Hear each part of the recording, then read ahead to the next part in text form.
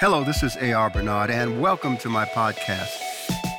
My objective, it's simple, to create a platform where you can be educated, informed, and inspired as you navigate the intersection of faith and culture. If you have no faith, maybe you'll find it here. So, thanks for tuning in. And those of you who are joining us online around the world, wherever you may be in the nation or on the planet, we welcome you. Thanks for being with us and enjoying the worship experience. And we got so much going on, so we got to spend a moment with you. What do you see? I just get so nervous. Principal's office moment. What do you see happening in the realm of worship? We've come through the 70s, 80s, 90s, and the first 2 decades of 2000. We've gone from Maranatha music, integrity music, Hillsong music, Brooklyn Tab. Brooklyn Tab along the way. Bethel. And now Bethel and Jesus. Elevation, Upper Room. Yeah. So, and these are all expressions of worship. What do you see happening now? Things are shifting, and careful. In spite of the issues that Hillsong is having, their music still continues. Absolutely. We sing their songs, we worship, and that's the beauty of God's gifts. That what they release, we still get blessed by. I'd love to speak to that. I'm a little bit radical. I think you know that about me, but I used to host this conference, and we were doing this song. If you remember, there was a famous Hillsong song called "The Healer." And I believe you're my healer. And everybody went crazy about the song. Everybody sang it. And then this scandal came out about the guy that was like sort of faking his illness. I don't know if you don't remember that? That's fine. I remember. But I remember like churches like around the world were like, we're no longer going to sing that song. And I remember us singing it at our conference and everybody kind of standing there like arms folded like, I am in judging. Protest? Yeah. In protest? It was Wow. wild. And I did something crazy. I walked up with what looked like a Bible. It wasn't a Bible, so nobody send me any emails or anything. And I stopped the song mid-song, and I said, let's turn to Psalms real quick. Like, it was jarring. Like, the band is like, what is happening? Yeah. And I said, I read, the Lord is my shepherd, I shall not want. He makes me, you know what? And I just ripped the page, just Come on, get rid of it. I said, we can't quote that. Because David was like a mess. Mm-hmm. And I read something else and ripped it, and the point got across that if God has used a song, whether he used it with somebody who was not perfect, to minister to you every Monday morning for 4 years, Yep. what gives us the right to go, I am now canceling that song meant nothing to me anymore, and yet we have in past done that in church. Yeah. Mm-hmm. What has shifted? I think everything has shifted. It is no longer a got to come to church. I got to go to church. It's a get to. It's a privilege. Mm-hmm. It's an honor. I never look at Sunday morning if PJ calls and said, hey, you're on the schedule for this weekend. I don't look at that as, I got to get up at 4 a.m. 4.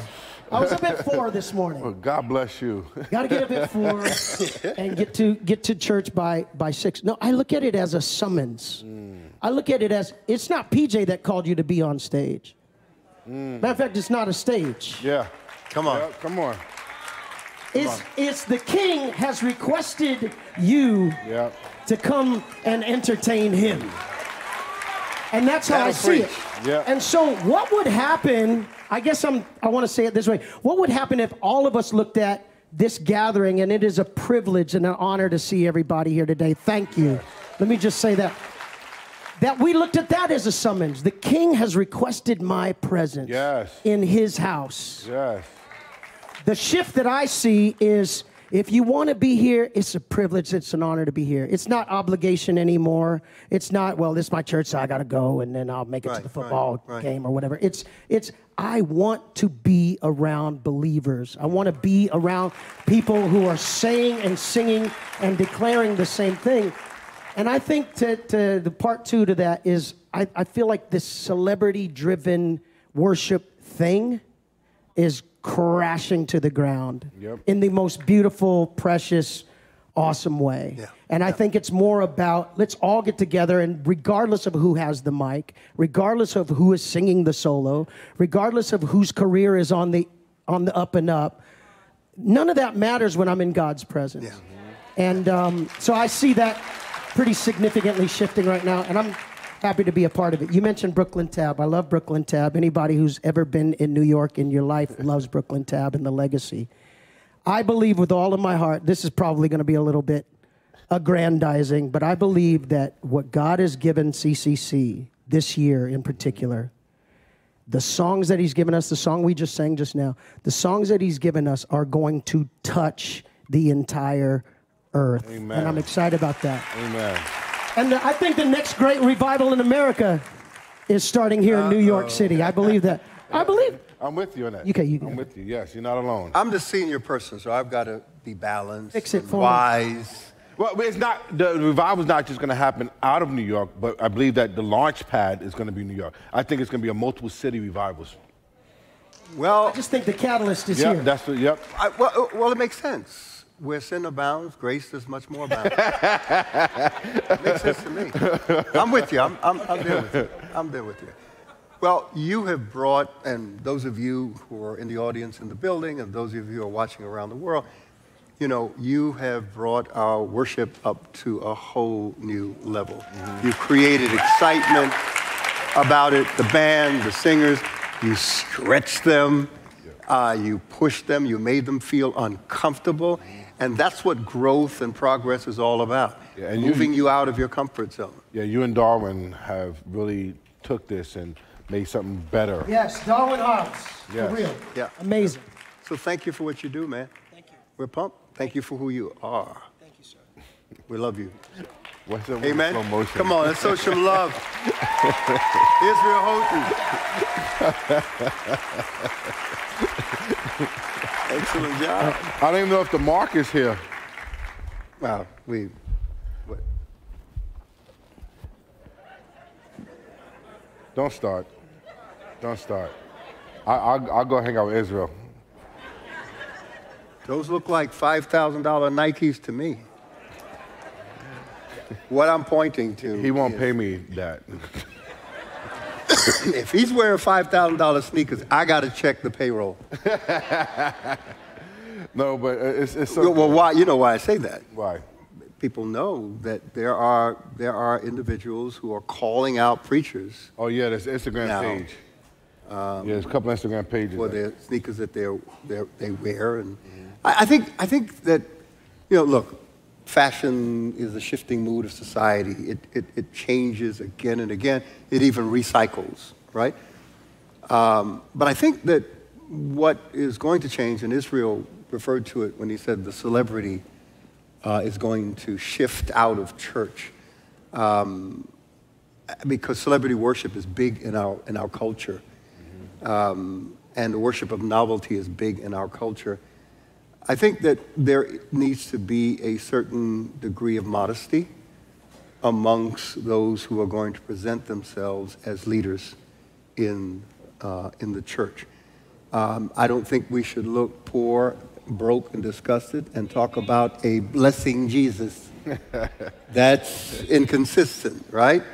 No, but I think that more of that is going to come back. And that's talking about informality and the changes that have taken place in the culture. So that's why I'm just messing with you, you know. Yeah, these are not those beat up. Those Gucci sneakers? No, Balenciaga has these new sneakers. Who? I'm like, Lord, Balenciaga. I'm like, yo, who's paying that? Never mind. But yeah, so housekeeping real quick. We had a great time in Orlando, meeting with the team, and you know, just had a service down there. And it's funny, you know, you look at the ebbs and flows of life, especially when you're saying that God has given you a word, sent you out to do something, and you don't expect certain ebbs and flows. But the reality is there are ebbs and flows, and sometimes some of the ebbs is like you're starting from scratch, and you got to find the strength in that word, right, and push through. So we had a great time, great ministry, great message. And one of the statements that Dr. Nario, because he ministered, and he said that there's no glory without growth. Amen. Yes. Say it again. There's no glory without growth. Time to take notes. Yes, there's no glory without growth, and we're talking about in the kingdom of God, right? It's not just, because, the secular world, they do what they do, but in the kingdom of God, there's no glory without growth, because he wants to make sure that your character can handle what you're receiving. No cross, no crown. Yep, no cross, no crown. Amen. I got it. Yep. And so we had a great time down there, and it was very, very refreshing. We are, and please continue to pray for us, because we went through a process of establishing regular services and all of that, and then COVID came and just disrupted everything. Yes. So now it's like starting all over. Oh, no, it is starting all. It's not like it. We start all over. Yes. And please keep PJ and the team in your prayers. He's been flying back and forth to Orlando. It's tough when the mission takes you to sunny Florida. Really hard to do that, while I'm up here in snowy New York City. But yeah, we're praying for the right location. We saw different locations, but it has to be the right location. And when you're moving in the will of God and trying to follow the will of God, you better learn patience. Yes. Oh, yes. You better learn patience, because it doesn't happen overnight. This is bothering me. See what he does? Thank you. It was bothering me. Thank you. Thank you. Thank you. Okay. Thank you. I fixed it. No, you're flowing in the will of God. You need patience. Yeah, you do, because things are not going to happen right away. And that's a nice segue into some things that we need to share with you. And I hope we get it up. Back in 2003, which is almost 20 years ago, we had Sunday service at Nassau Coliseum. And how many remember? How many of you were there remember that? And we showed the image of the tower and the future of the ministry here. At that time, we were thinking typical megachurch mindset, and that is expanding the campus for the work of the ministry. And we showed you a tower that, was what we were working towards in terms of vision. And fast forward 10 years from there, that it didn't happen and things started changing, the Lord made it clear that I was thinking too small. That's a slap in the face, because I think I have a big vision, big mind of imagination from God. But the Lord made it clear that I was thinking too small. Of course, God knows what's going to happen out into the future. He knows the changes in the culture, within society, the needs and all of that. And as long as we're surrendered to his will, and we've surrendered our gifts, our time, talents, treasury to him, he's going to lead us and guide us along the way, and we trust that. So fast forward, here it is, 2022, and we're about to break ground next year, in the second quarter of next year, on a major development of our entire 10.5 acres of property. I was thinking too small. Ephesians 3 says that he's able to do exceeding abundantly above all that we can ask, think, or imagine. So if you can think it, God can do greater. Amen? And God will allow you to take those steps along the way, affirm you in the midst of those steps that you're taking when he knows that he has something much greater ahead of you. So it really shifted our thinking in terms of the use of our property here, and it expanded our understanding of our role and purpose in this community. So in 2014, we began to rethink development of the entire 10.5 acres that we owned here, and what that would look like by doing something significant in the community. We had to find an architect who could capture the vision and the philosophy of our vision. We had to find the right development company that's established in the city that has the capacity to do this vision. And we spent from 2014 to 2016 looking for that, interviewing and having conversations. And finally, in 2016, we landed with an organization called Gotham Developers, who have been doing development in New York for the last 100 years. We found that they got it. They understood where we were coming from, what we were trying to accomplish. So we began the journey in 2016 that we are now coming to the close of the first phase of that journey 6 years later. And we had to go through developing drawings, what it's going to look like, capacity. We had to meet with city agencies.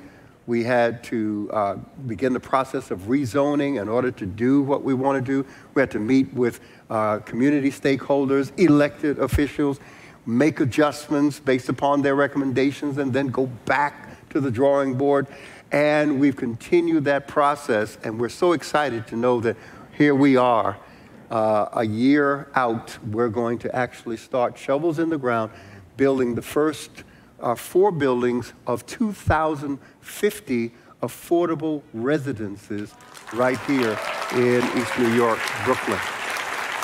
And we're talking about affordable from $30,000 a year household income to $100,000 a year household income.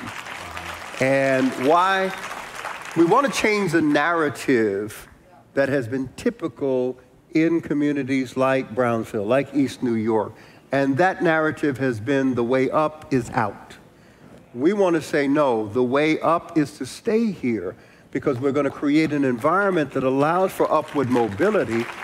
Keep your gifts, your talents, your innovation, your creativity, and invest it into the community that you were born in and that you grew up in. So there's going to be home ownership for some of the apartments. There's going to be what we call French maisonettes, which are duplex buildings that will be on the ground for home ownership as well. And we're working with government for subsidies. So if you have Section 8, vouchers and all of that, it's all going to be part of our development complex. So 2,050 units of housing, and including retail and commercial. And the retail spaces, we are encouraging entrepreneurial ventures for people who have a great business plan and an idea to come, and maybe you want to run the cleaners, maybe you want to do the bakery, maybe you want to do the pizza shop, whatever it may be, all right? You come with that idea. The commercial space will include medical facilities that are local, and understand community, according to the best minds, is when you have a 1,000-foot walking distance to those amenities that you need. If you've got to drive to the store or take a bus, especially seniors, right, that is not urban community. You're now in the suburbs. We want an urban community that elevates the quality of life for our people and makes those amenities available to them. So retail, commercial, and as you saw the mental health piece, Seisha did a great job, her and the team, on that mental health piece. Not only are we talking about medical, but also mental health facilities available. And kudos to you millennials, because you have removed the stigma associated with mental health for so long that people were afraid to talk about it and get help. And that is changing. We also have a vocational training center, which is a trade school that will be training electricians, plumbers, carpenters, and HVAC technicians, and connecting them to the unions, because the unions cover a lot of the job sites in our city. That's another conversation. So we want to work together. And a performing arts center as well for cultivation of the arts, making this a destination, and bringing in arts program. I can go on and on, but we're very excited about this. Now, I need your participation, whether you're in this building or you're watching us or through whatever device you're using, wherever you are. Our website, if we can go to the website, innovativeurbanvillage.com, and we need you to go to that website and follow the process that will take you to registering and then signing off on a letter of support for the project. Well, I have questions, Pastor. I'm glad you have questions. They're going to be answered on that website. It talks about, it shows artist rendering, how many units, affordability, all of that is built into it. It is a $1.2 billion project, the largest in the city right now, and we're excited. And here's the thing, it will be the first time in the history of New York, East New York, that the developer is from the community. This will be the first time that we're seeing that, because developers have come from outside into the community to develop our communities, right? But the fact that we are here bringing something special and a model that can be replicated anywhere in the country, scaled up or scaled down. So we're already having conversations about some work in Central Florida and in the Atlanta suburb area. So we are working on this. We're excited. Thank you for your patience. Because, you know, sometimes you tell church folks, you know, we're going to do this, and they expect it to be done next week. Not realizing there's a process. And that process has ups and downs, successes, failures, disappointments and discouragements. At the same time, you know, accomplishments. But it's all part of the process. Did I miss anything? Nope. Nope. Well, just go to... Yeah, so please, go to the website. We need you to go to the website. We want to show congregational support. So wherever you are, go fill out your name and whatever other information they ask you for, and then it'll take you to a letter. Read the letter, all right? If you're not comfortable with it, okay. But read the letter, sign off on it, and get it in, because we want to show that kind of support and build momentum. And we're looking at 4 buildings in the first phase. That's huge to get that kind of momentum going. And we're building the low-income affordability into the first phase so that there is immediate satisfying of the need. And what's beautiful, this is our land. We didn't sell it. We own the land, we own the air rights. It's a joint venture partnership agreement, and that's important. That's very, very important, because too often churches don't realize the value of what they have, and the developer will come in, say, I'll give you a new church, just give me your air rights. You know, and this ain't Texas, this is New York. We build up, right? So what we can build up is worth the money. So please, keep it in prayer as we move forward. We're still not there. We have to meet with boards to get board approval for land use and all that. So we're still in the process.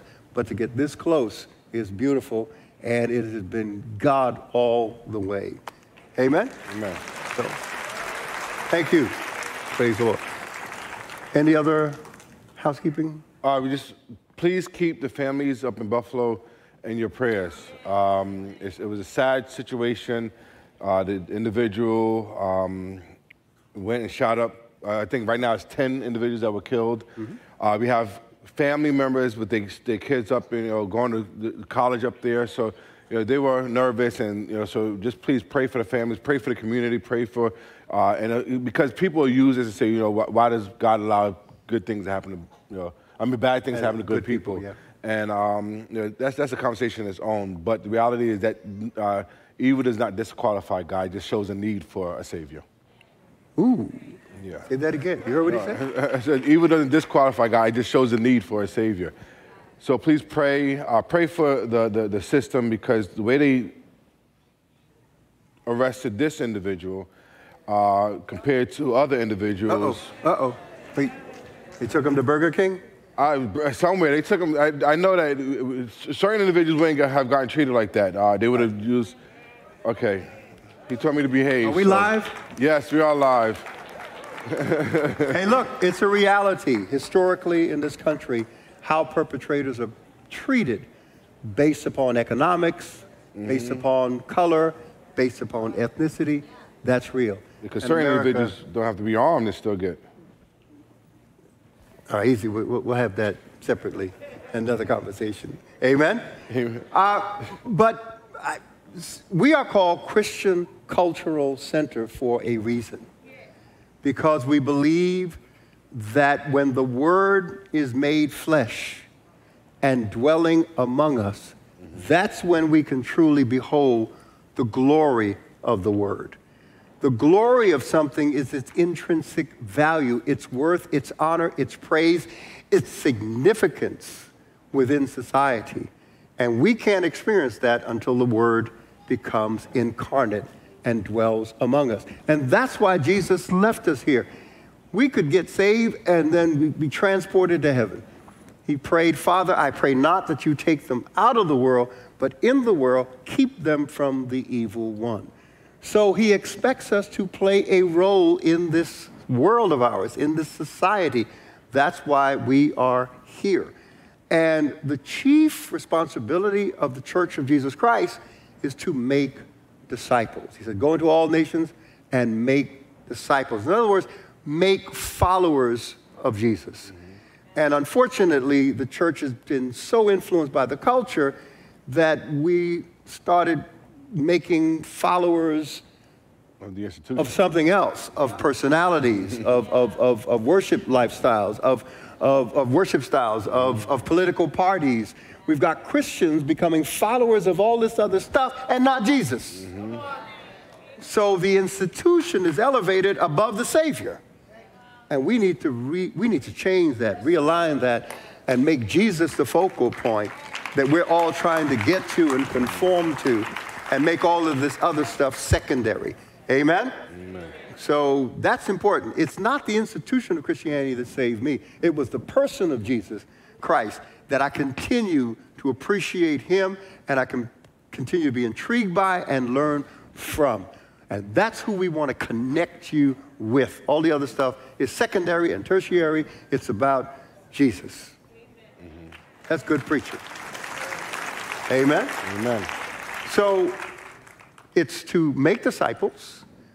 Secondarily, or I won't say secondarily because I won't put it on a lesser plane. On the same plane of making disciples, we're also called to influence the culture with the Spirit of Christ.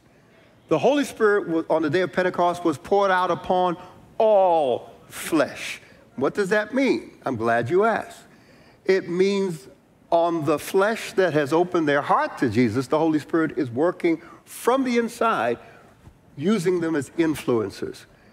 The flesh that is not in relationship with Jesus is the Holy Spirit preparing their hearts to be open to the Word of God and the move of God, and also holding them accountable for the fact that Christ came, that God intervened in history, and now they have a responsibility to respond to God's intervention.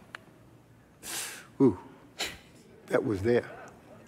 So we're called Christian Cultural Center because of culture. We believe that Christianity is a culture, and we've been called to influence the culture, to hold culture, especially those in power, accountable, to measure their judgments and their decisions according to God's perspective on the nature and ordering of society. And the church got a lot of work because the church's decisions aren't being held according to that same standard. It's true. Yep. It's true. And it's easy to miss that. Look, the Church of Jesus Christ has been around for 2,000 years, and it's gone through so many cultures and nations and you name it. We've been through it. But here we are today, just like Israel was talking about, that there's this stirring for something new and a restoration of reverence and respect, and not the church as I got to go there, but I want to go there. I'm looking for community. I'm looking for camaraderie. I'm looking for fellowship. And that's why I said the church has a lot of work, because what do I get when I get there? Yeah, what's the experience? What's the experience? Because like we said last service, there's a big move on this whole deconstruction of Christianity. And, as people are deconstructing Christianity, and because they didn't have the proper foundation. What does that mean? So Deconstruction of Christianity. There's a deconstruction. They deconstructing everything. I'm just talking about in the church arena.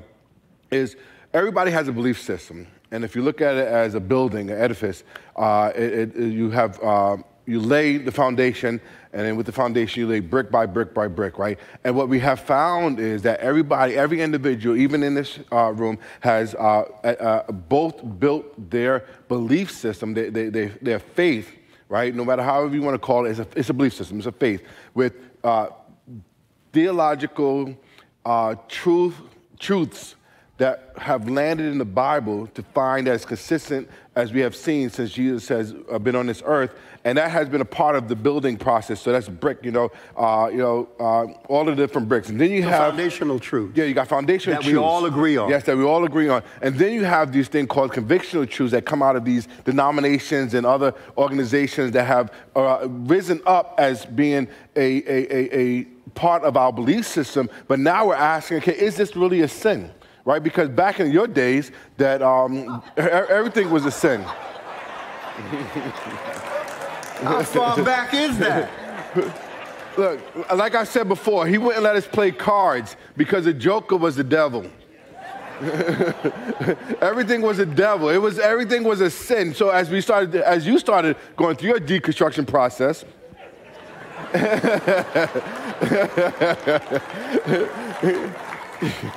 You always talk about the albums you threw out because of it was a sin. I didn't know no better. See, but that's what we're going through. So once you, like Liz said, we got to go back. But what are they going back to?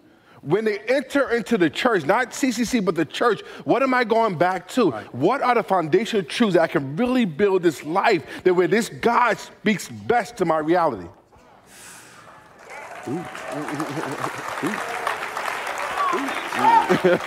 So it's not just renewal back to the old. It's a re-examining of what brought us here, how we got here, where we need to go, the changes that we need to make. My generation, back in the day. Yeah, but those weren't my days, so it's your day. Claim it, brother, claim it. So back in the day,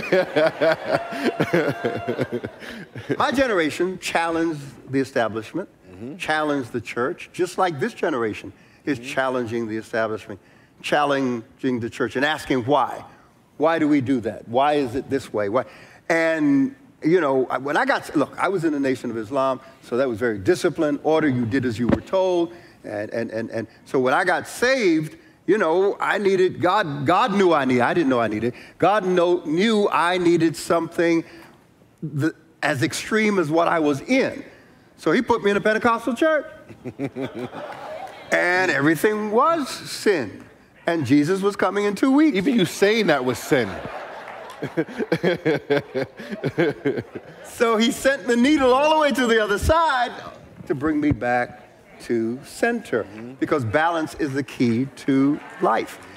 And over the last 4 decades, four and a half decades that I've been walking with the Lord, I've watched the church go through different phases. And I watched it go from formality, which was filled with reverence, awe, and respect for God and the things of God, to informality, where there was a loss of honor and respect for God. And that began to creep into the church itself. So let me pivot. Go ahead. If I may, real quick. So what happens is with deconstruction, they take a brick out and they look at the brick and say, well, this doesn't line up with the biblical text, right? But so they throw it out. And next thing you know, you got this open wall, right? But if it's not closed with proper information, proper doctrine, proper truths, right? Not your truth, my truth, but proper truths that transcends my human experience, then I will leave a void. And what happens is either that leads me to a place where I can become open to disaster, my whole belief system falls, and I go leave the church, or I end up filling it with other stuff, convictions that not necessarily live in the biblical truth. And that's what we have to do. So once again, when we come back, what are we coming back to? And that's the dangerous spot, because instead of the church informing the culture, the culture is informing the church. And if we allow the culture to inform the church, the culture will shape the church after its own image and its own likeness. And that is the problem that we're facing. And the worst thing about that is the culture shifts so quickly that if that is allowed, then the church will shift just as fast. And that's called chaos. Yes. Order must be sustainable over time. Chaos is constantly fluid. Yes. Looking for the voids. Fluid. And our identification becomes fluid. Yeah, I'm with you. I'll go there with you. You know me, I'm a troublemaker. Even gender identity becomes fluid. Yes. Right, so things become, there's a fluidity that comes into play. All right, so when you think of culture, church, just think of what the Bible calls the world. It's the word cosmos that Jesus said, go into all the cosmos. Cosmos means social order, all of its institutions. It means these things. It's traditions, attitudes, customs, institutions, and language. This is what culture is comprised of. It's the sum total of a society's character and personality as manifested in its traditions, its attitudes, its customs, its institutions, and its language. Traditions are those things that the society believes and passes on from one generation to another. It, like PJ said, becomes foundational, right? And what people believe will influence how they act and what they create, right? What they innovate. So that's critical. So a culture believes certain things, then it's going to show up in their attitudes, in their customs, which are simply their practices, in their institutions, whether that's government, education, finance, entertainment, sports, doesn't matter. Excuse me, it's going to show up in its institution and expressed in its language. And I'm not just talking about language like English, Spanish, or whatever. The language of the culture is what you hear expressed in media, in literature, in the textbooks, in the classrooms. We have, within the greater culture or subculture, CCC is a culture. Amen? We fall under all of these categories, but inspired and informed by the Bible. Right? Not the work of men's minds and hands, but the work of God's minds and hands. So, and think about it, and language comes into play because there's certain words now, we talked about this about a month ago in service, that this generation rejects. They don't want to talk about prayer, they rather talk about meditation. They don't want to relate to church, they want a gathering. We're not religious, we're spiritual. Yeah, but when you what does that mean? Yeah, I was saying, when you ask them to define those words, it doesn't fit. I think that this renewal that we're in, that the Holy Spirit is stirring and God is bringing to the church especially, is one that's going to bring clarity and simplicity. Yes. Clarity and simplicity, our ability to articulate our faith in a very clear way and in a very simple way. It's important. So traditions, again, are those beliefs. Attitudes are the intellectual and emotional dispositions of the society. Where is the society at in terms of how it thinks? Where is the society emotionally? All right? And that's important because you know what? We are in a world, in a culture right now that's all about feeling. How does it make you feel? Yeah. And if it makes you feel good, then just do it. How many understand what I'm talking about? Without any thought to moral boundaries, boundaries of logic and reason, something called common sense that's not so common. Those things go out the window and feelings come into play. So when you make a distinction between religion and spirituality, religion simply takes Look, we are religious because we're spiritual. I'm going to say that again. We are religious because we are spiritual. What does spiritual mean? Spirituality is simply our consciousness, our awareness of something greater than ourselves. We believe that there is something greater than us. We cannot settle that this is it, especially the vastness of this universe, right? So spirituality is our makeup, that we're in tune. There's certain things, there's certain faculties that we possess that are not tangible. They can't be measured. How do you scientifically measure love? And yet love has a very powerful influence on who we are as individuals. True? How about hate? That's invisible. You can't measure hate. You can't touch it. You can measure its influence on someone, that they'll engage in a hate crime or crime of hate or crime of passion. So there are aspects about us as human beings, right, that are not physical, visible, and yet they have a very powerful influence. So to say there's no God influencing and shaping society is problematic. And that's why they try to make it easier and more acceptable. They sort of use energy or yes. The force is be with you. Yes. But and in Christianity, it's a personal God. Yeah, because when you talk about inanimate objects, energy or the universe, the whole idea of the universe, you pose certain statements that it has its ability to make a decision. Right. It has an ability to interact on a conscious level. It has ability to understand logic and reasoning in order to send energy my way. Right? So when you start doing that, you add attributes to this concept, which throws y'all even further away from this idea that God, in reality, is the best answer. That's my son.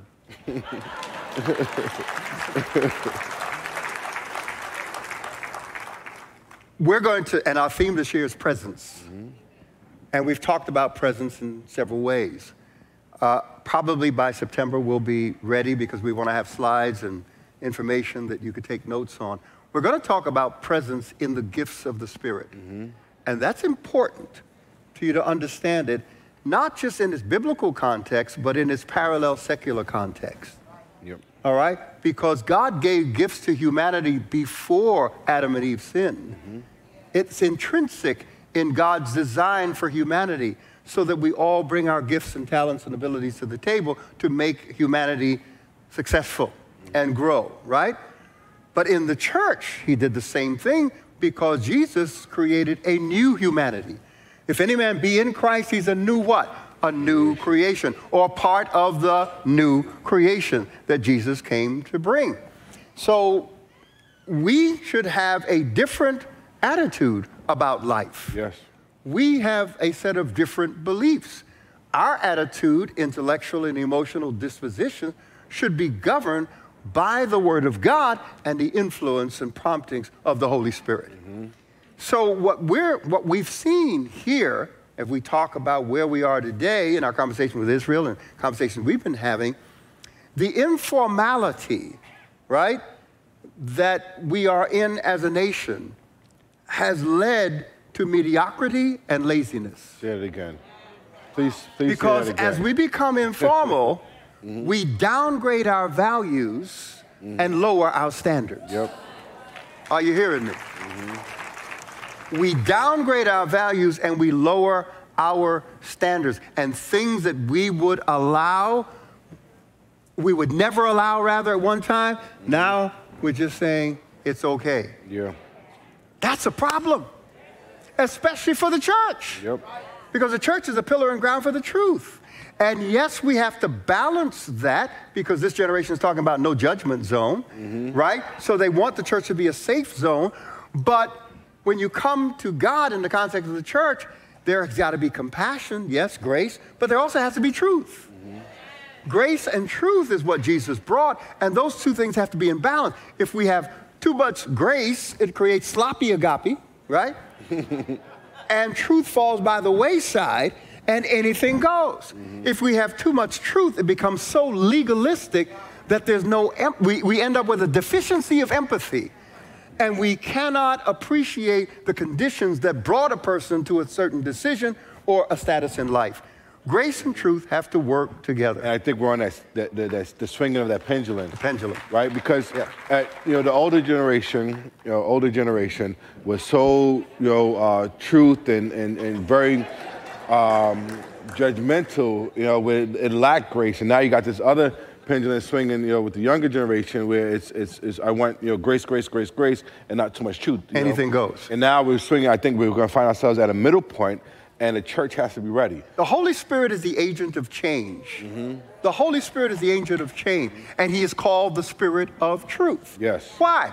Because you will not change until you are confronted with the truth about how you're thinking, how you're living, the choices that you're making. So all truth is confrontational.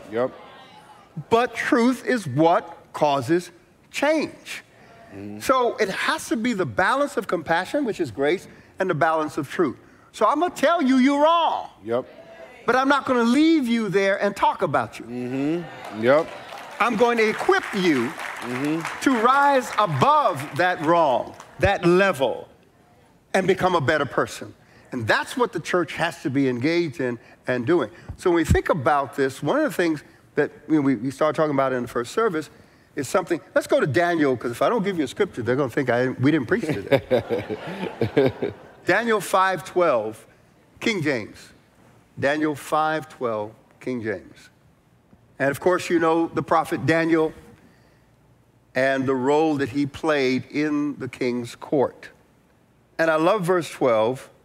It reads as follows, and I'm reading from the King James Version.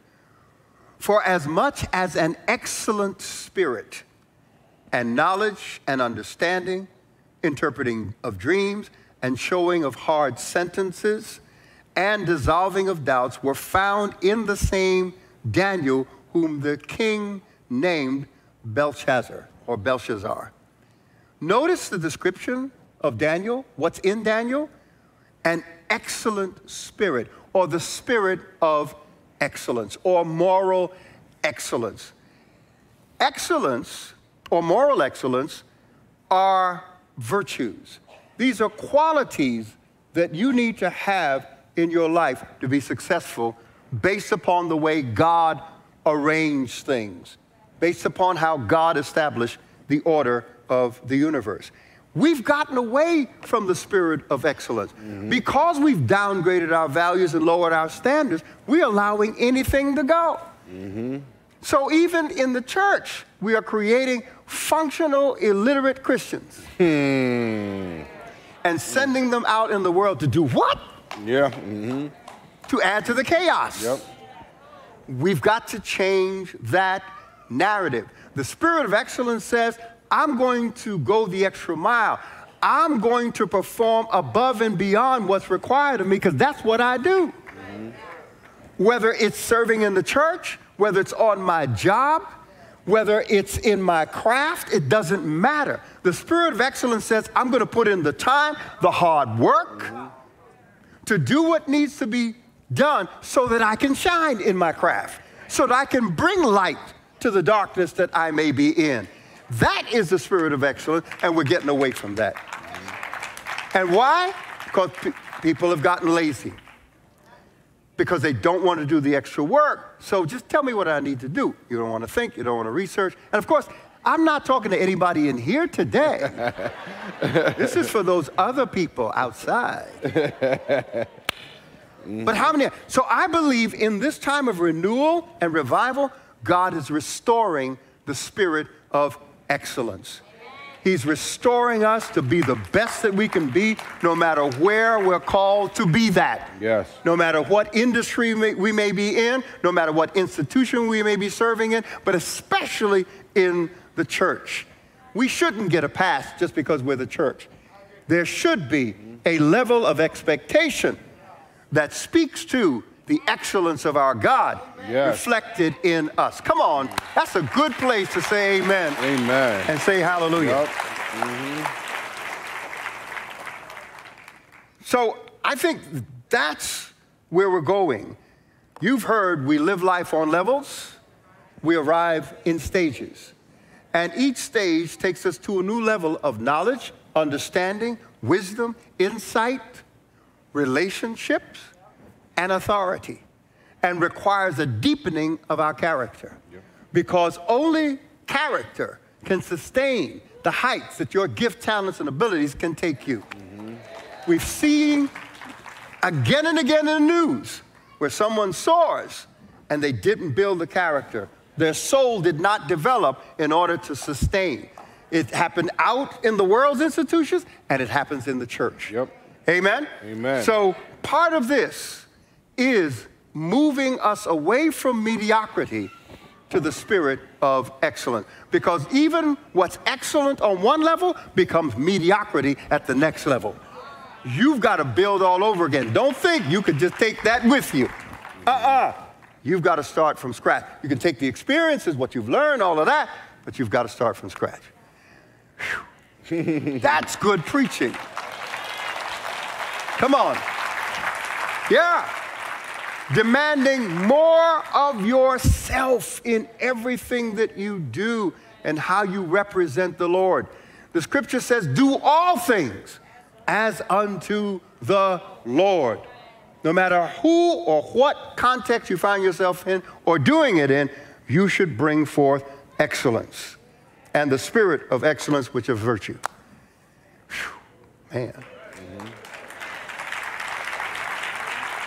Weighing in? I'm trying to remember what you said at the close of the last service. That was good stuff. Well, you led up to it by saying another statement about the exception and the rule. Right, because we've gotten to the place where we want the exception to be the rule, which manages our expectations erroneously. Yep. And we're going to talk about when God speaks to you, hearing from God. How does God speak to us? And we've gotten so caught up in the supernatural that we have failed in our ability to observe God's hand in the reality in which we live. We fail. We don't see it. Because why? We're waiting for a prophet or prophetess to come, or we're waiting for God to speak into my ear. Yep. And usually we want God to tell us what to do because we're too lazy to observe, learn, and grow and apply what we're observing, the wisdom and knowledge and understanding that comes from those observations. That's how he designed us. So there is what is the rule, and we're going to talk about the rules, and we're also going to deal with the exceptions. Because in as much as we go into spiritual gifts, we have to be careful that we don't make the supernatural the rule when it is the exception. Amen? Amen. Praise the Lord. Did you get anything out of this today? Come on, give God a good praise offering. So the statement we'll leave you with is, whenever the exception becomes a rule, it leaves us at a possibility of chaos. I'll say it again. Whenever the exception becomes a rule, it leaves a possibility of chaos. And we're talking about exceptions that were never meant to be the rule. Yes. Because there are times when an exception has to set the new standard. There are times when that is real. But we're talking about exceptions that should never take the place of the rules. For example, a single mother can definitely do an excellent job raising a son. A single mother can do that. But that's the exception. That's not the rule. That's not the God-designed rule for the household.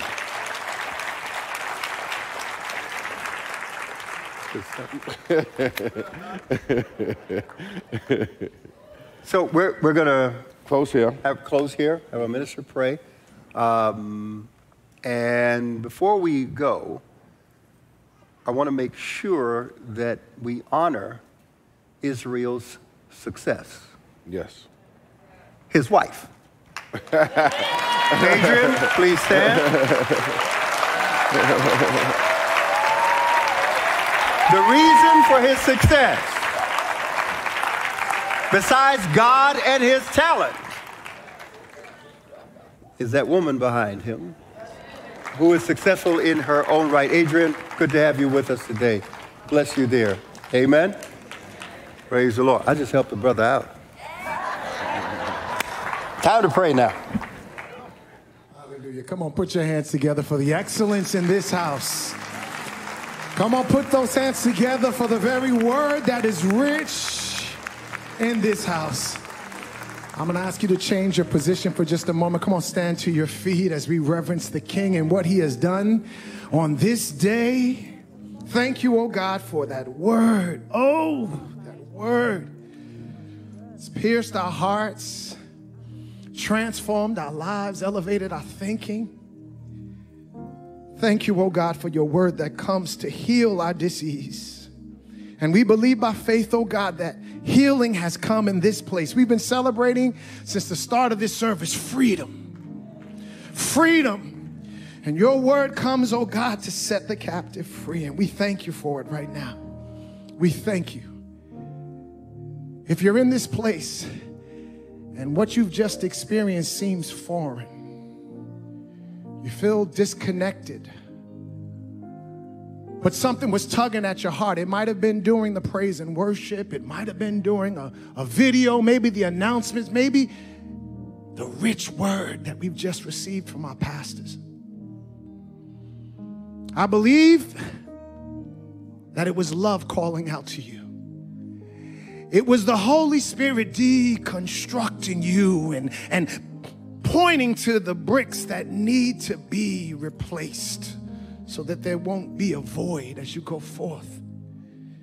And what better time than now, right here and right now, to be launched on a journey of faithfulness, a journey of discipleship, a journey of grace and truth. What better time than now to be equipped by the Holy Spirit for the work of the ministry? Great work to move in excellence because we're tired of mediocrity. Listen, if you're in this place and you have just been getting by, God has so much more for you. He has so much more for your life. He wants so much more for you. And he's already done it by sending his son, Jesus Christ. And all we have to do is align our lives with the life of Christ. Romans 10:9, it says that if you confess with your mouth the Lord Jesus and believe in your heart that God has raised him from the dead, you will be saved. You will be transformed.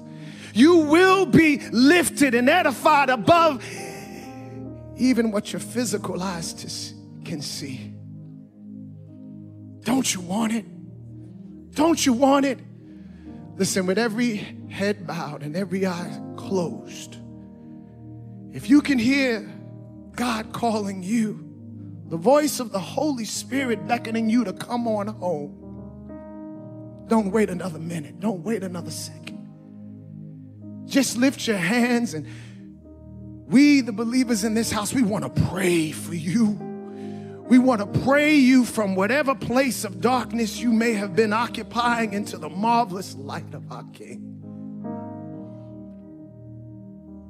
I'm going to ask those within the sound of my voice, just repeat after me. Say, Father, I denounce my old lifestyle.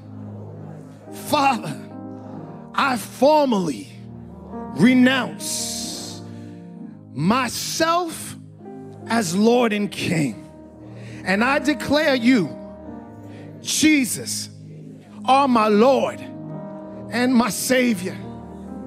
You are my King. You are my deliverer. You are my help. And I receive you right now. I receive your love. I receive your mercy.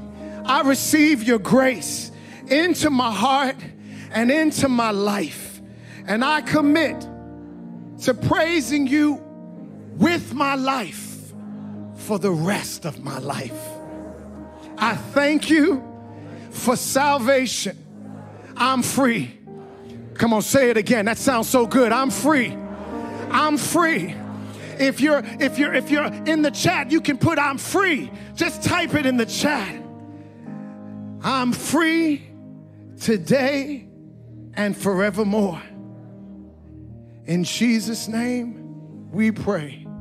Amen and amen. Now come on and give God the free praise that he deserves. Hallelujah. And welcome, welcome, welcome to the family of God.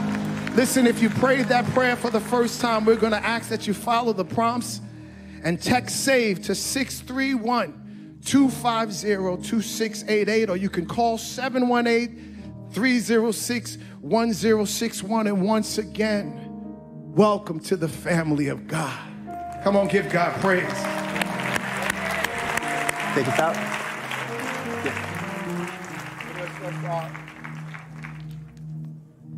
Let's pray out. I believe there was a challenge that was presented today.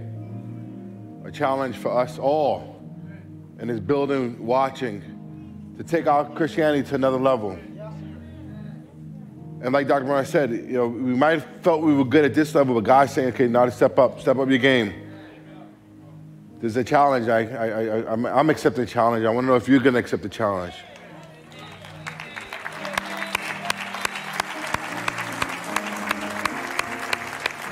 So your prayer should be, okay, Lord, what does excellence look like in this context?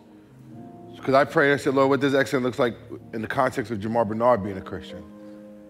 What does it look like in your context? Because one of the biggest mistakes we do is we see somebody else moving and, wow, I got to look like that. And God might not call you to look like that. He has a different look of excellence. Come on, yeah. So take that challenge. I believe you need to accept that challenge, because you know sometimes I ask God. I was watching Avengers Endgame. I said, Lord, is this the end game? That's sin. Right? See? I'm gonna take that break. But let's pray. Father God, thank you so much for this challenge, and we accept this challenge. But Lord, we know that this challenge can only be accepted if you're a part of it. So we're not going to step out and accept this challenge without you being there, Lord. So we ask that you will help us, energize us, light that fire in our soul. Lord, light that fire in our hearts, our desire to achieve and not be lazy, our desire to be disciplined and not be lazy, our desire to move forward and represent Christ and culture at another level, to be unapologetic Christians at another level, Lord. Give us the discipline, the energy, the discernment as we move and walk this walk. Yes, sir. We're able to walk with our head held high, because we serve a God, not a God, but the God Almighty. So Lord, we pray for today's service and say thank you for it, a word in season. We ask that you just anoint us to do what you have called us to do. Lord, I pray for every individual as they travel from here, that you will bless them with traveling mercies, guide, guard, and govern their paths. In Jesus' precious, precious name, amen and amen. Well, come on, let's say something good as we leave this place, but never God's presence. Jesus is Lord, period. We believe it, we proclaim it, and we are seeing it come to pass. God bless you. Have a wonderful week in the Lord. Thanks for tuning in to the A.R. Bernard podcast. I hope you were enriched by the information and/or the conversation. Make sure subscribe by clicking the link in the bio to gain more information about me and the work that I'm doing. Again, thank you, and God bless.